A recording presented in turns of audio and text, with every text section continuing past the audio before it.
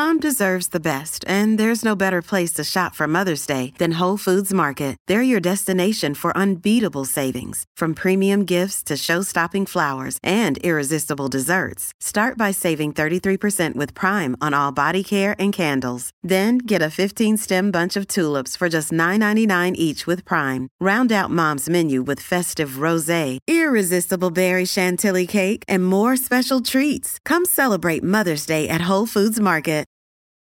Families have a lot going on. Let Ollie help manage the mental load with new cognitive help supplements for everyone 4 and up, like delicious Lolly Focus Pops or Lolly Mellow Pops for kids. And for parents, try 3 new Brainy Chews to help you focus, chill out, or get energized. Find these cognitive health buddies for the whole fam at ollie.com. That's OLLY.com. These statements have not been evaluated by the Food and Drug Administration. This product is not intended to diagnose, treat, cure, or prevent any disease.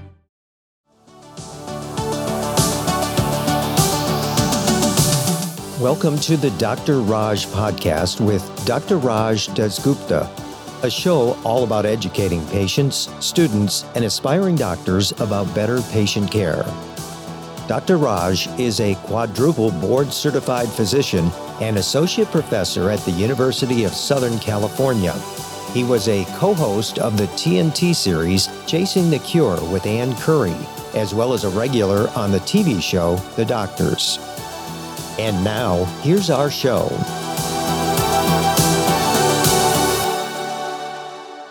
Hi, and welcome to the Dr. Raj podcast. And what is this a podcast of?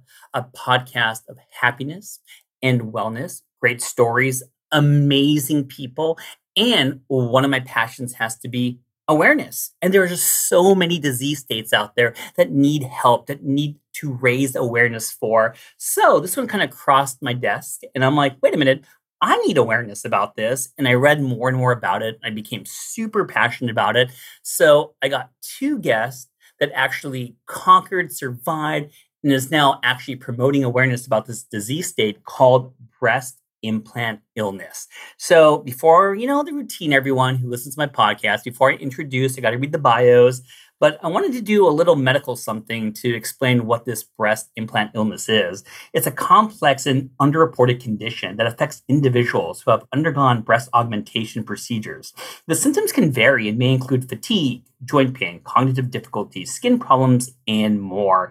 As more people become aware of this issue, the demand for information and support has increased. The No Double Bogeys Foundation is at the forefront of raising awareness and providing guidance to those affected by BII, as well as supporting them in their decision-making process. So my guest today is Ashley Penner, the founder of the No Double Bogeys Foundation, and Robyn Towt, speaker at the No Double Bogeys Celebrity Golf Tournament and co-founder of the Global Patient Advocacy Coalition.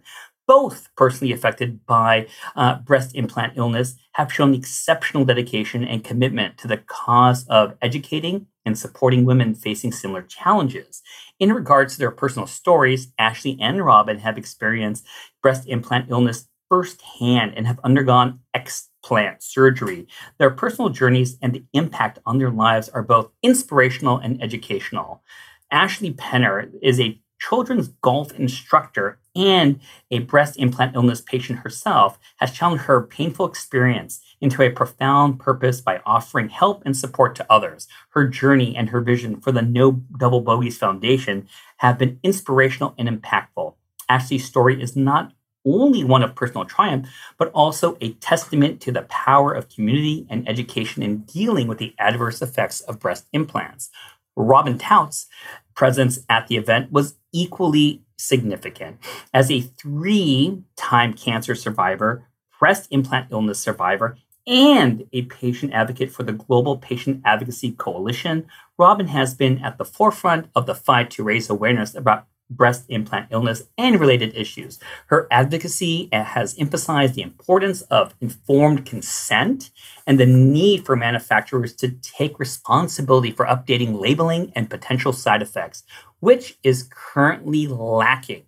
Robyn's perspective adds a vital dimension to the discussion surrounding breast implants. And with that being said, hello, Ashley and Robyn, and thank you for being here today. Thanks for having us. Thanks, Raj. It's great to be here. Totally, totally. So I did my research on both of you. You two women are just awesome and great interviewers. So I'm going to try to be a good host. What I'm going to do is kind of alternate questions and we'll go from there. How's that sound? Perfect. Cool. Ashley, you're up. So your question is, why did you start the No Double Bogeys Foundation? So I started the No Double Bogeys Foundation because I want to build a gap or a bridge for people who were sick with implants and needed treatment and couldn't get it. That's where I kind of found myself. And I literally didn't think I would be alive to host the first golf tournament that we did. So this was the last thing I was going to do, is to bring awareness and help other women explant. Robyn, how did you know? We're going to medical because I know you love the medical. How did you know you had breast implant illness? I mean, the symptoms seem so vague sometimes. I mean, how did you piece it all together? When I was diagnosed with breast cancer in 2017, I actually felt great before I knew that I had breast cancer. I was a very active middle-aged woman. I was walking 5 to 7 miles a day, keeping up with 2 teenagers. Life was good. And for my breast cancer, I didn't have any treatment at all except for surgery. So there was no reason for me to be so systemically ill with a host of symptoms that were just unexplainable. And none of my doctors told me that this could happen. So, it was just process of elimination, basically. And other breast cancer patients, that I had talked to, they had symptoms that were similar, but they were blaming it on chemo or radiation. And I'm sitting here going, I didn't do chemo, didn't do radiation. I'm not taking hormone blockers. Why am I so sick? I felt like I was doing chemo. I mean, it was horrifying how quickly my health took a toll. I only had my breast implants in for 4 months. Oh my God. Now, Robyn, let me throw an audible out here. So you were a healthy woman before this diagnosis, and how did they find it? Was it just you're doing your screening and you found it on screening? Yep. I was doing my annual mammogram. I started at age 35 because I had a prior cancer history and radiation treatment. Okay. They wanted me to get my baseline mammogram at 35 and then starting at age 40 every year after that. So I just actually caught it on a routine mammogram. Okay. And was it a single mastectomy or double mastectomy? I chose to have a double because 2 years previously, before my breast cancer diagnosis, I had a suspicious mammogram. So I had a biopsy. It was benign, but I kind of felt like because of my radiation history, I was a ticking time bomb. Yeah. I definitely didn't want to go through any of this again. So I was like, just take them both. And it was an aggressive surgery for the tumor size that I had. I had a very tiny tumor, no lymph node involvement. Sure. So to do a double mastectomy was a pretty radical treatment. Yeah. But that's the way I wanted it. I chose that because I wanted to be done. I didn't want to drag out this breast cancer experience. I didn't have time for that. I just wanted to go live my life. So one last medical, because now you got me all kind of into this. Did you have one of those like BRCA mutations in your family? Was that the way it was? Or do you have a mutation that needs to be raised for awareness? Or I didn't have any mutations. The doctors are pretty convinced that my breast cancer was caused from the radiation treatment that I had for my lymphoma. Gotcha. Okay. Now we're going to go back to Ashley. How did you know you had an issue with your implants, and what was your story behind the implant to begin with? Well, it took me a long time to figure out it was my breast implants after going to like 3 specialists of each kind, right? And then I had this itching that led to bruising on my legs after 3 years. It looked like I got the crap beat out of me. And it always sat in the back of my mind, like, that's not normal. I went to the doctors. They thought I had leukemia, came back normal. 3 years go on, and I have an excessive amount of issues and symptoms with like from drop foot and digestive. My face was on fire. And then it was interesting. I was in Palm Springs and silicone was coming out of my nipple because it was burning. And this is like, I have people that were there. And so I was like, this is really weird. My breast is on fire and I don't know what's going on. So fast forward, I'm in this Facebook group that has like over 200,000 women with issues. And this girl had posted a picture of itching that led to bruising. And so I messaged her and I said, do you have silicone breast implants? And she's 33, lives in South Carolina, has 3 kids. We became really good friends. We put all our symptoms together. And I explanted, from meeting her, I explanted 3 months later. Wow. And she actually, I was trying to raise money for her for the tournament. So I was like, I don't Aw. leave anyone behind. She had an emergency explant the day of my tournament. It was in the hospital for 2 days and it was awful. So, Wow. but she got hers out too. So, Great. A girl from South Carolina saved my life. So let me do a couple of audible questions with you. So you saw a bunch of doctors, like list them out. Who was part of the figure out what's wrong with me? Was a rheumatologist involved? Was a hematologist involved? I saw 3 rheumatologists, Oh my God. 3 neurologists, 3 internal medicine, endocrinologist.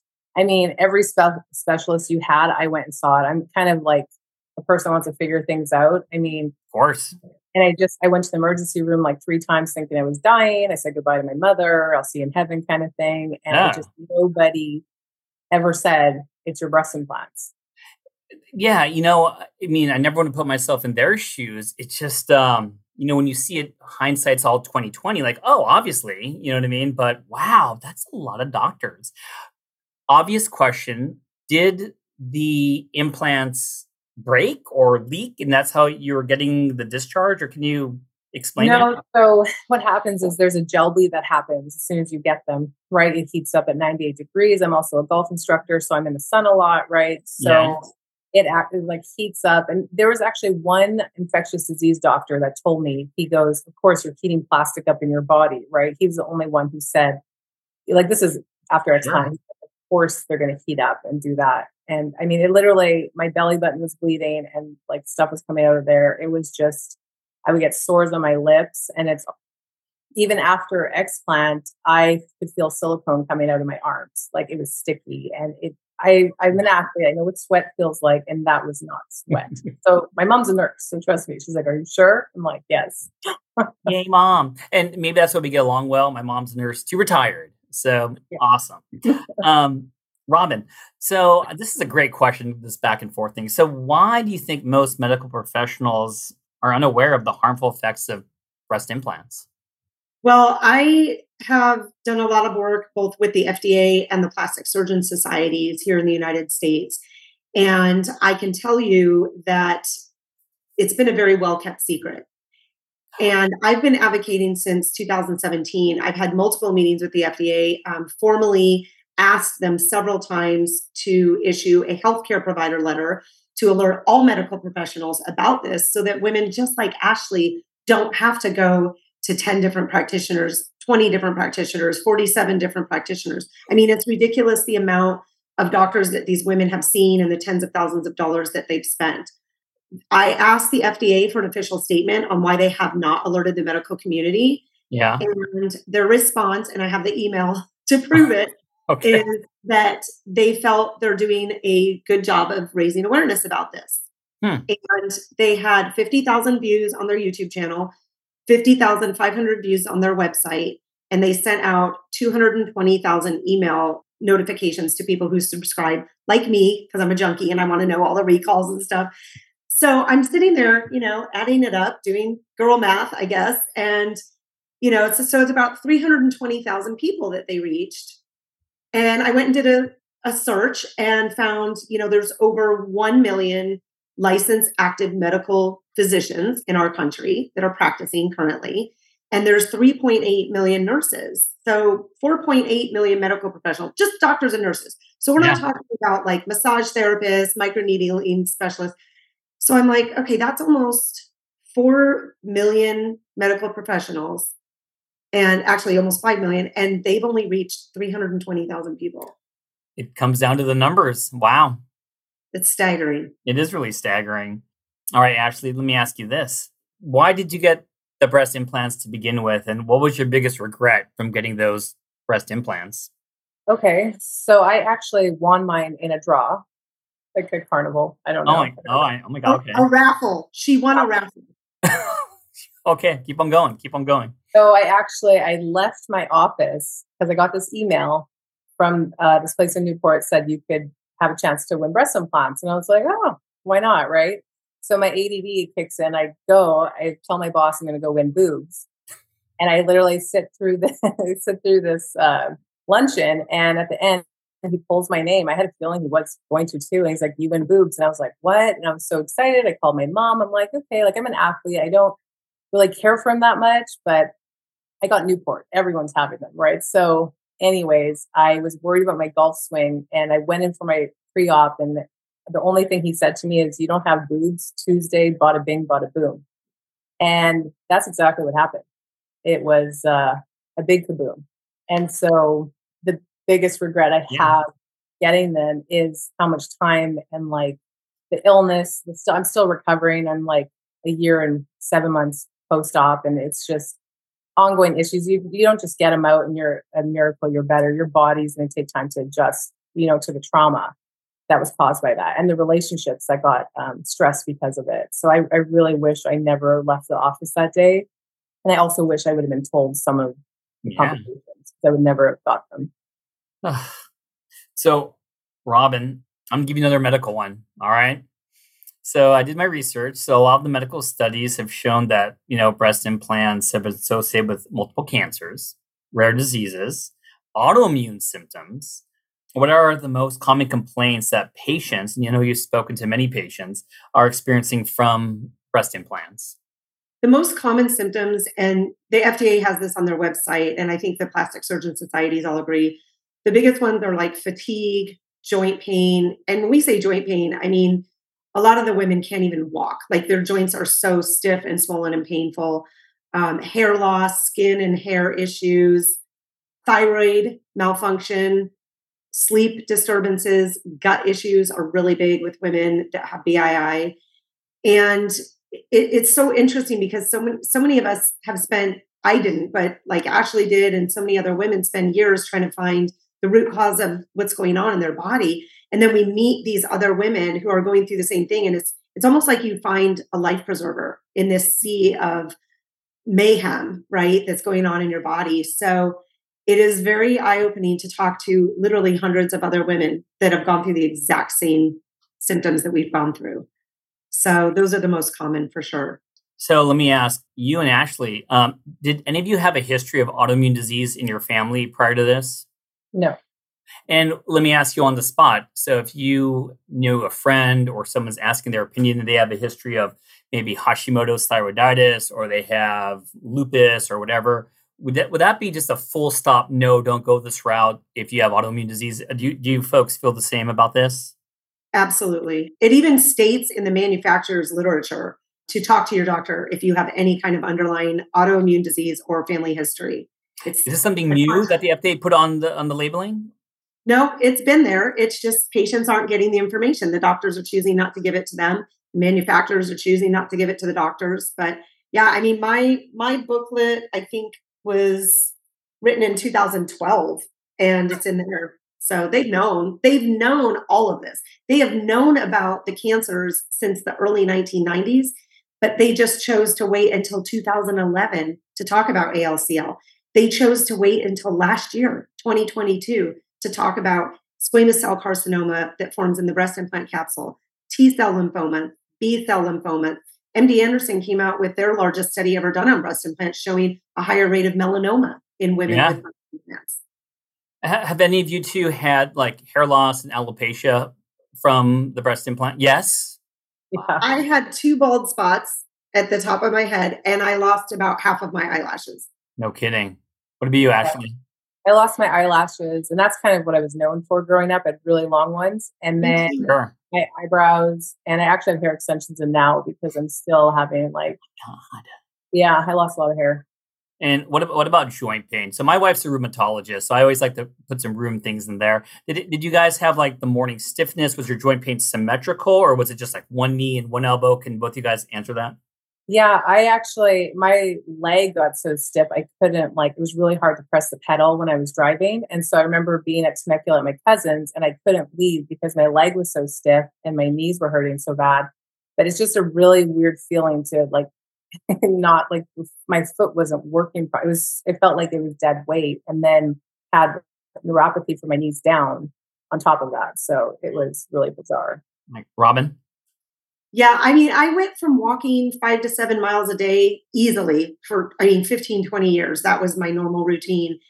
And I just couldn't, I tried to go for a walk one day, and luckily my husband works from home. And I was a half a block from my house and I had to call him. I called him crying because I literally could not take a single step more. I was just in pain. I was fatigued. I felt like I was going to pass out. And mine was just all over, just body fatigue and soreness and pain. But it is interesting because since your wife's a rheumatologist, it's interesting that sometimes if a woman has a rupture on one side, she will get just, unilateral pain. And I always find that really interesting. Or a rash, but only on one side. Wow. Hearing loss on one side. So it is interesting to listen to women's stories and say, well, I explanted. They didn't think I had a rupture, but one of them was ruptured. And that's the side I was having all the problems. It's crazy. Let's talk about the foundation. So this is an Ashley question. So how would you help women with this foundation? Tell me, Ashley. Well, when we fundraise enough money, because explants are ranging from $16,000 to $25,000. Oh my God. I didn't even know that. Let me ask you audible question out of nowhere. Are insurance covering this kind of stuff? Can people afford this kind of stuff? No. I mean, I get emails and letters, emails and the messages from girls saying I have this, I need help, I need for money. And once we get there, I can't wait to hand it out to women because that was like the one thing I didn't have. I'd spent all my savings trying to figure out what was wrong. And then I didn't have money to take them out. So it was like I was a prisoner in my own body, threw it up on a credit card and saved my life. So I want to be able to be helpful, like a resource for them. And especially with treatment too. We've teamed up with some holistic doctors and naturopaths that have donated, which I'm going to give out to women because that also is expensive and not covered by insurance. So you're kind of in this situation of, I want to get better and heal, and you don't have the finances, and it's a huge burden not to. Well, why golf, by the way, as the conduit? You're from Canada. Why not hockey? You know what I mean? Maybe that's next, but well, I've been teaching kids for like 14 years, and I raised money for 10 years at celebrity events, and I just, this is the only tool and vehicle I know, and so after I had the explant, I threw the tournament within 3 months, and we raised money. It was my first time ever doing an adult tournament because I've done children's one, but it's also such a big sport that you can go all over with it and run these tournaments. And so I kind of saw a vision of that and having, the no double bogeys tournaments and all over America and Canada because women, they want us to come there. So how's Robyn? Is she good? I do golf, but I haven't golfed with Ashley because I'm scared because I heard she's like better than all the men even. So they're true. I am not at that level, but I do love to golf. I love to be outside. I don't keep score. But no, I really enjoy helping out with the tournament and just talking to the golfers. We've done it 2 years in a row now, and I'm so happy to be a participant because not only have I met amazing, generous, and kind people, but it feels so good to be able to share the news and the information with them because everybody knows somebody who either has breast implants, who wants to get them, or maybe who's a breast cancer patient. So it's just really the lack of knowledge is out there, and we're just trying to kind of raise awareness and make sure everybody knows. And we even kind of dove into other medical devices. We had a lot of men on the course golfing, and I had a guy that we were talking about hernias. And I said, he needed hernia surgery. And I said, please tell your doctor not to use mesh. I'm seeing so many people that are having complications with mesh, and especially tell your wife as a rheumatologist and all of her colleagues, these complications are systemic and people are having such a hard time with these devices. And I'm so happy. He ended up going in for surgery. And he told his doctor, I don't want mesh. And the doctor's like, well, I might have to use it if that's the best way to go. He made the doctor sign a disclosure saying, if I open up this patient and he's under anesthesia and I find it's in the patient's best interest to use mesh, I will close him up so he can go find a doctor to do. Wow. What a story. And he made him sign that. And I was like, so I'm like, you gotta take ownership. You gotta take ownership. Absolutely. Another day is here, and you're ready for it. What to wear? Check. Breakfast, lunch, and dinner? Check. Planning for what's next and how to save for it? That's where Bank of America can help. For your financial to-dos, Bank of America has experts ready to help get you closer to your goals. Get started at one of our local financial centers or 24/7 in our mobile banking app. Find a location near you at bankofamerica.com/talktous. What would you like the power to do? Mobile banking requires downloading the app and is only available for select devices. Message and data rates may apply. Bank of America N.A., member FDIC. If you're struggling to lose weight, you've probably heard about weight loss medications like Wegovy or Zepbound, and you might be wondering if they're right for you. Meet PlushCare, a leading telehealth provider with doctors who are there for you day and night to partner with you in your weight loss journey. If you qualify, they can safely prescribe you medication from the comfort of your own home. To get started, visit plushcare.com/weight-loss. That's plushcare.com/weight-loss. plushcare.com/weight-loss. All right, I'm going to give you a couple questions before I go back to Ashley. This one I like all of them, but this one, after being banned from the market over 10 years ago in the 1990s, how did silicone breast implants get approved by the FDA, Robyn? Can you answer that? I've gone back and actually read every single page of transcripts from all of those FDA meetings because I wanted to know that exact question. Whose genius idea was it to put these back on the market after knowing, how sick they made so many women? Yeah. And the answer to that is the manufacturers were very crafty in their marketing and kind of what they put in front of the FDA. We changed the formula. We make it so the implants aren't going to rupture as easily. And if they do rupture, the gel isn't going to spill out, in a liquid form. And so they kind of sold it as a new and improved product. So at the end of the day, here we are 30 years later, and there's nothing new and improved about it. I mean, they may have changed the formula to make them a little more cohesive, but still the same chemicals causing still the exact same problems as they were in the 90s when they were banned. Yeah. So let's kind of build on that a little bit because it kind of leads to my next question. Why did the FDA kind of fail to hold manufacturers accountable for breast implant safety awareness, which you women are all about, and proper informed consent for patient? Why? Well, informed consent is truly up to the physician. And a lot of people get angry at the FDA about all of this, but we have to remember the FDA's role, and I don't typically defend them, but the FDA regulates manufacturers and the devices that they make. That's their job. That is their role. And they do not regulate physicians.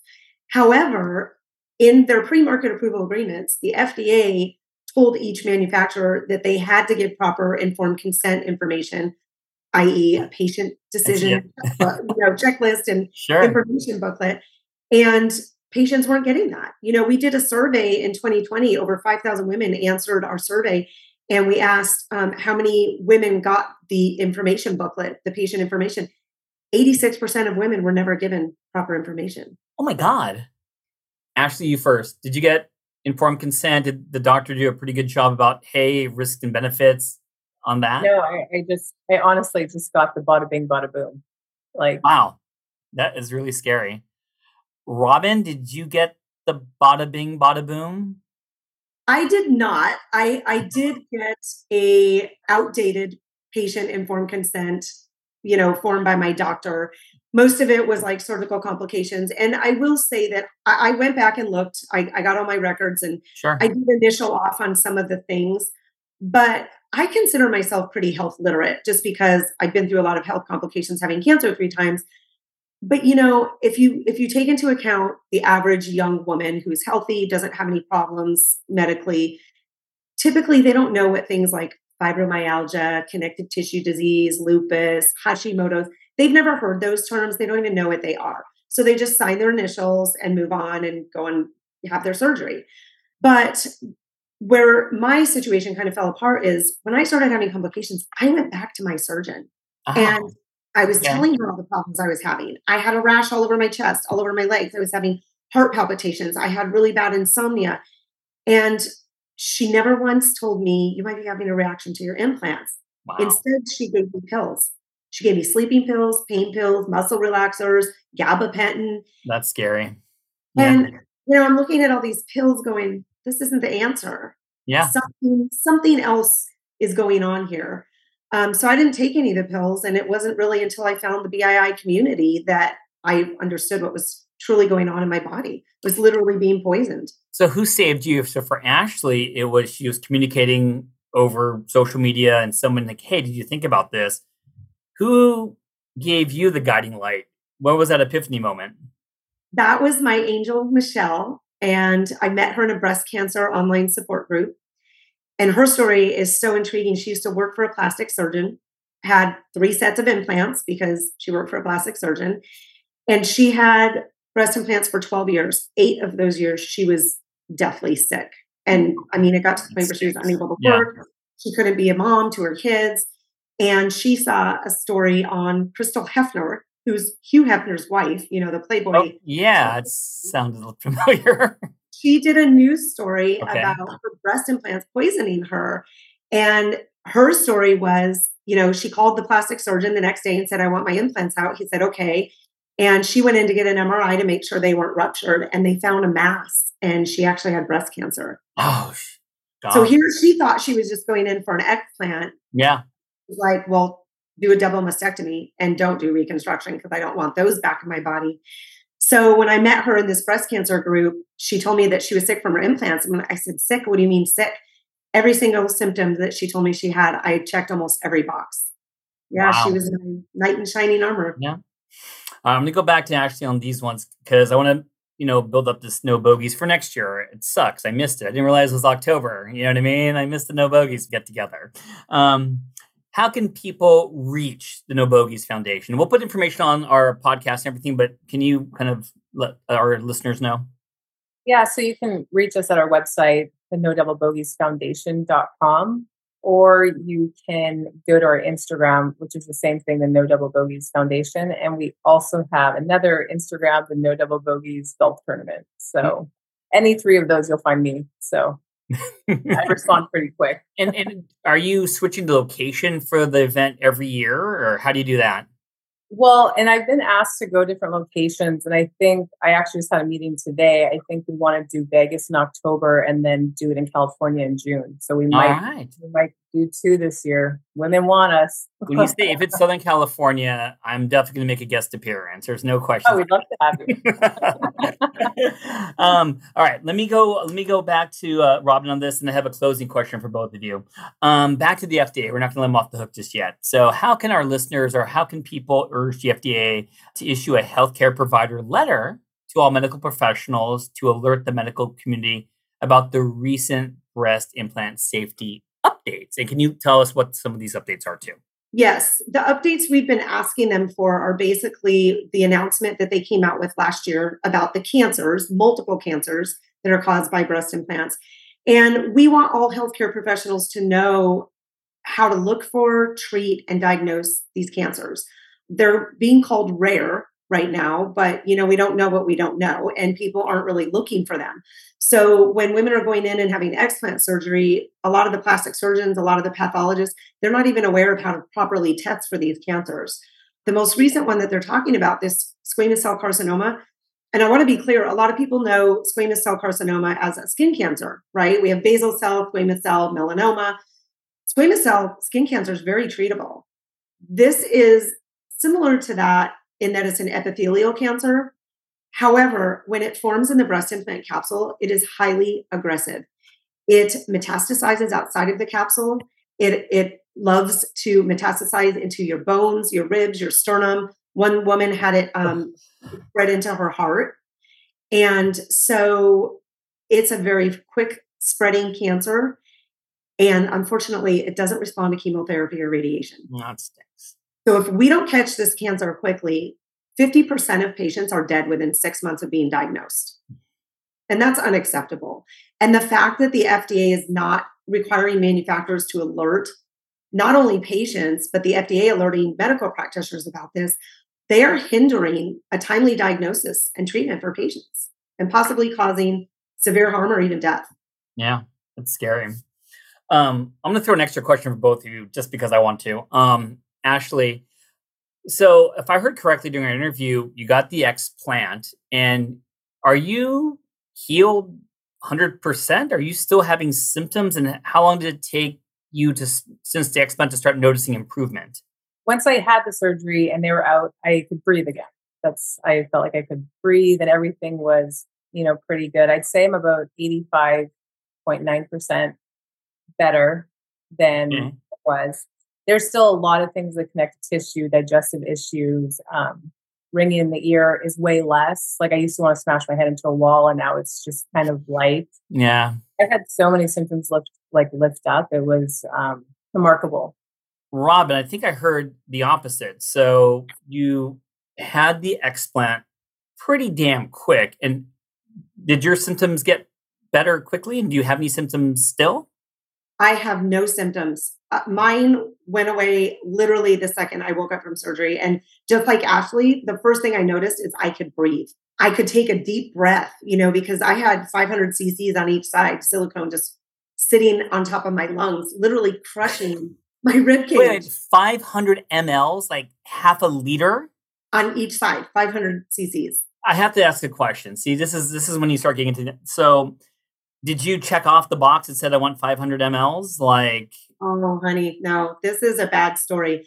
The funny thing about my story, I was very accepting of my breast cancer diagnosis. I was very businesslike, like I'm going to do a double mastectomy. I have kind of a dark sense of humor anyway. So I had huge my whole life. Yeah. I was a double D. Yeah. So I was actually excited about getting rid of my breasts, because they were so covered. I'm not a big girl. I'm 5'4", and I had these big double Ds that I spent my whole life trying to cover up and hide. So the one silver lining for me was I get small, perky little boobs, right? All right. So what's interesting is I told my surgeon, to the point of literally beating her over the head with it, that I wanted to be, in my words, I said, a full A cup, small sporty B cup. Sure. And I got double Ds right back on me. And it was horrifying because they were so heavy, so uncomfortable, so big. Oh. And she thought they looked good on my frame. So you had to say about that. Yeah. Ashley, so similar story about the shortness of breath. Is it a gravity thing that you now have just a lot of extra weight sitting on the chest wall when you're trying to breathe? And what ml size did you win or pick or choose? So I got 525, but I'm 6 feet tall. I'm a lot tired. You're 6 feet tall? It doesn't show justice when we're doing this. He said I can hold a lot. And he actually wanted to go bigger. And I said no, because I was so paranoid about my golf swing. I was like, no, I want to be able to take the club back. He went, I think I agreed to 425 or 450. I can't remember. And he went to 525. So my question, because I'm very naive, so both of you forgive me. If you had the pre-op talk, hey, let's go around 425, how do you end up with extra? Is it a on-the-fly decision, or what happens? They know better, apparently.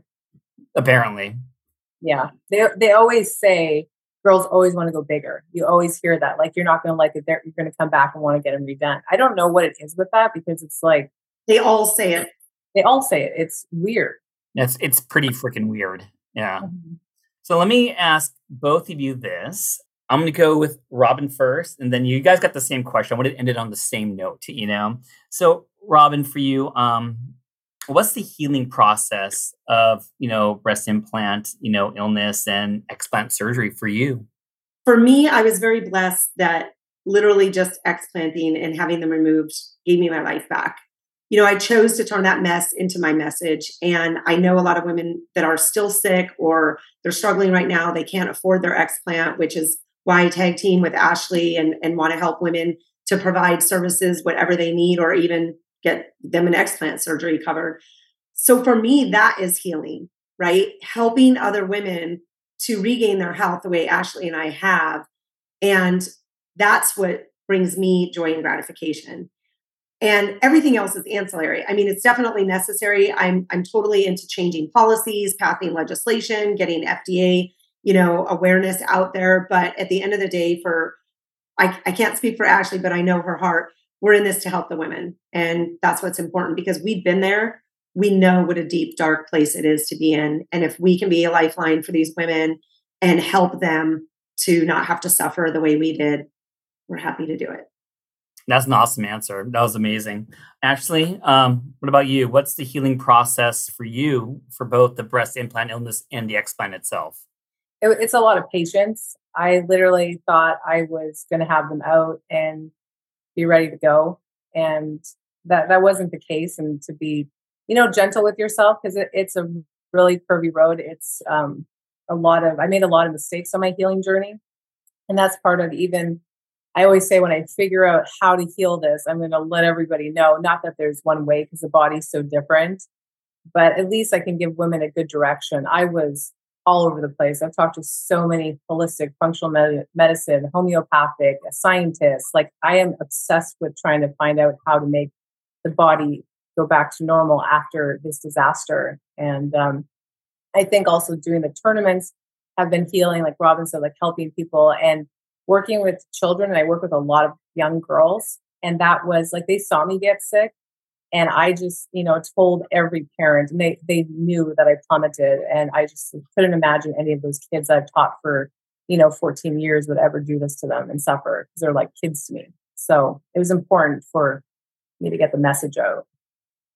Well, I'll say this. I'm a little sad that the interview is over because you two are just two awesome women. And I love that you're not exactly the same personality. You're kind of opposites in a weird way.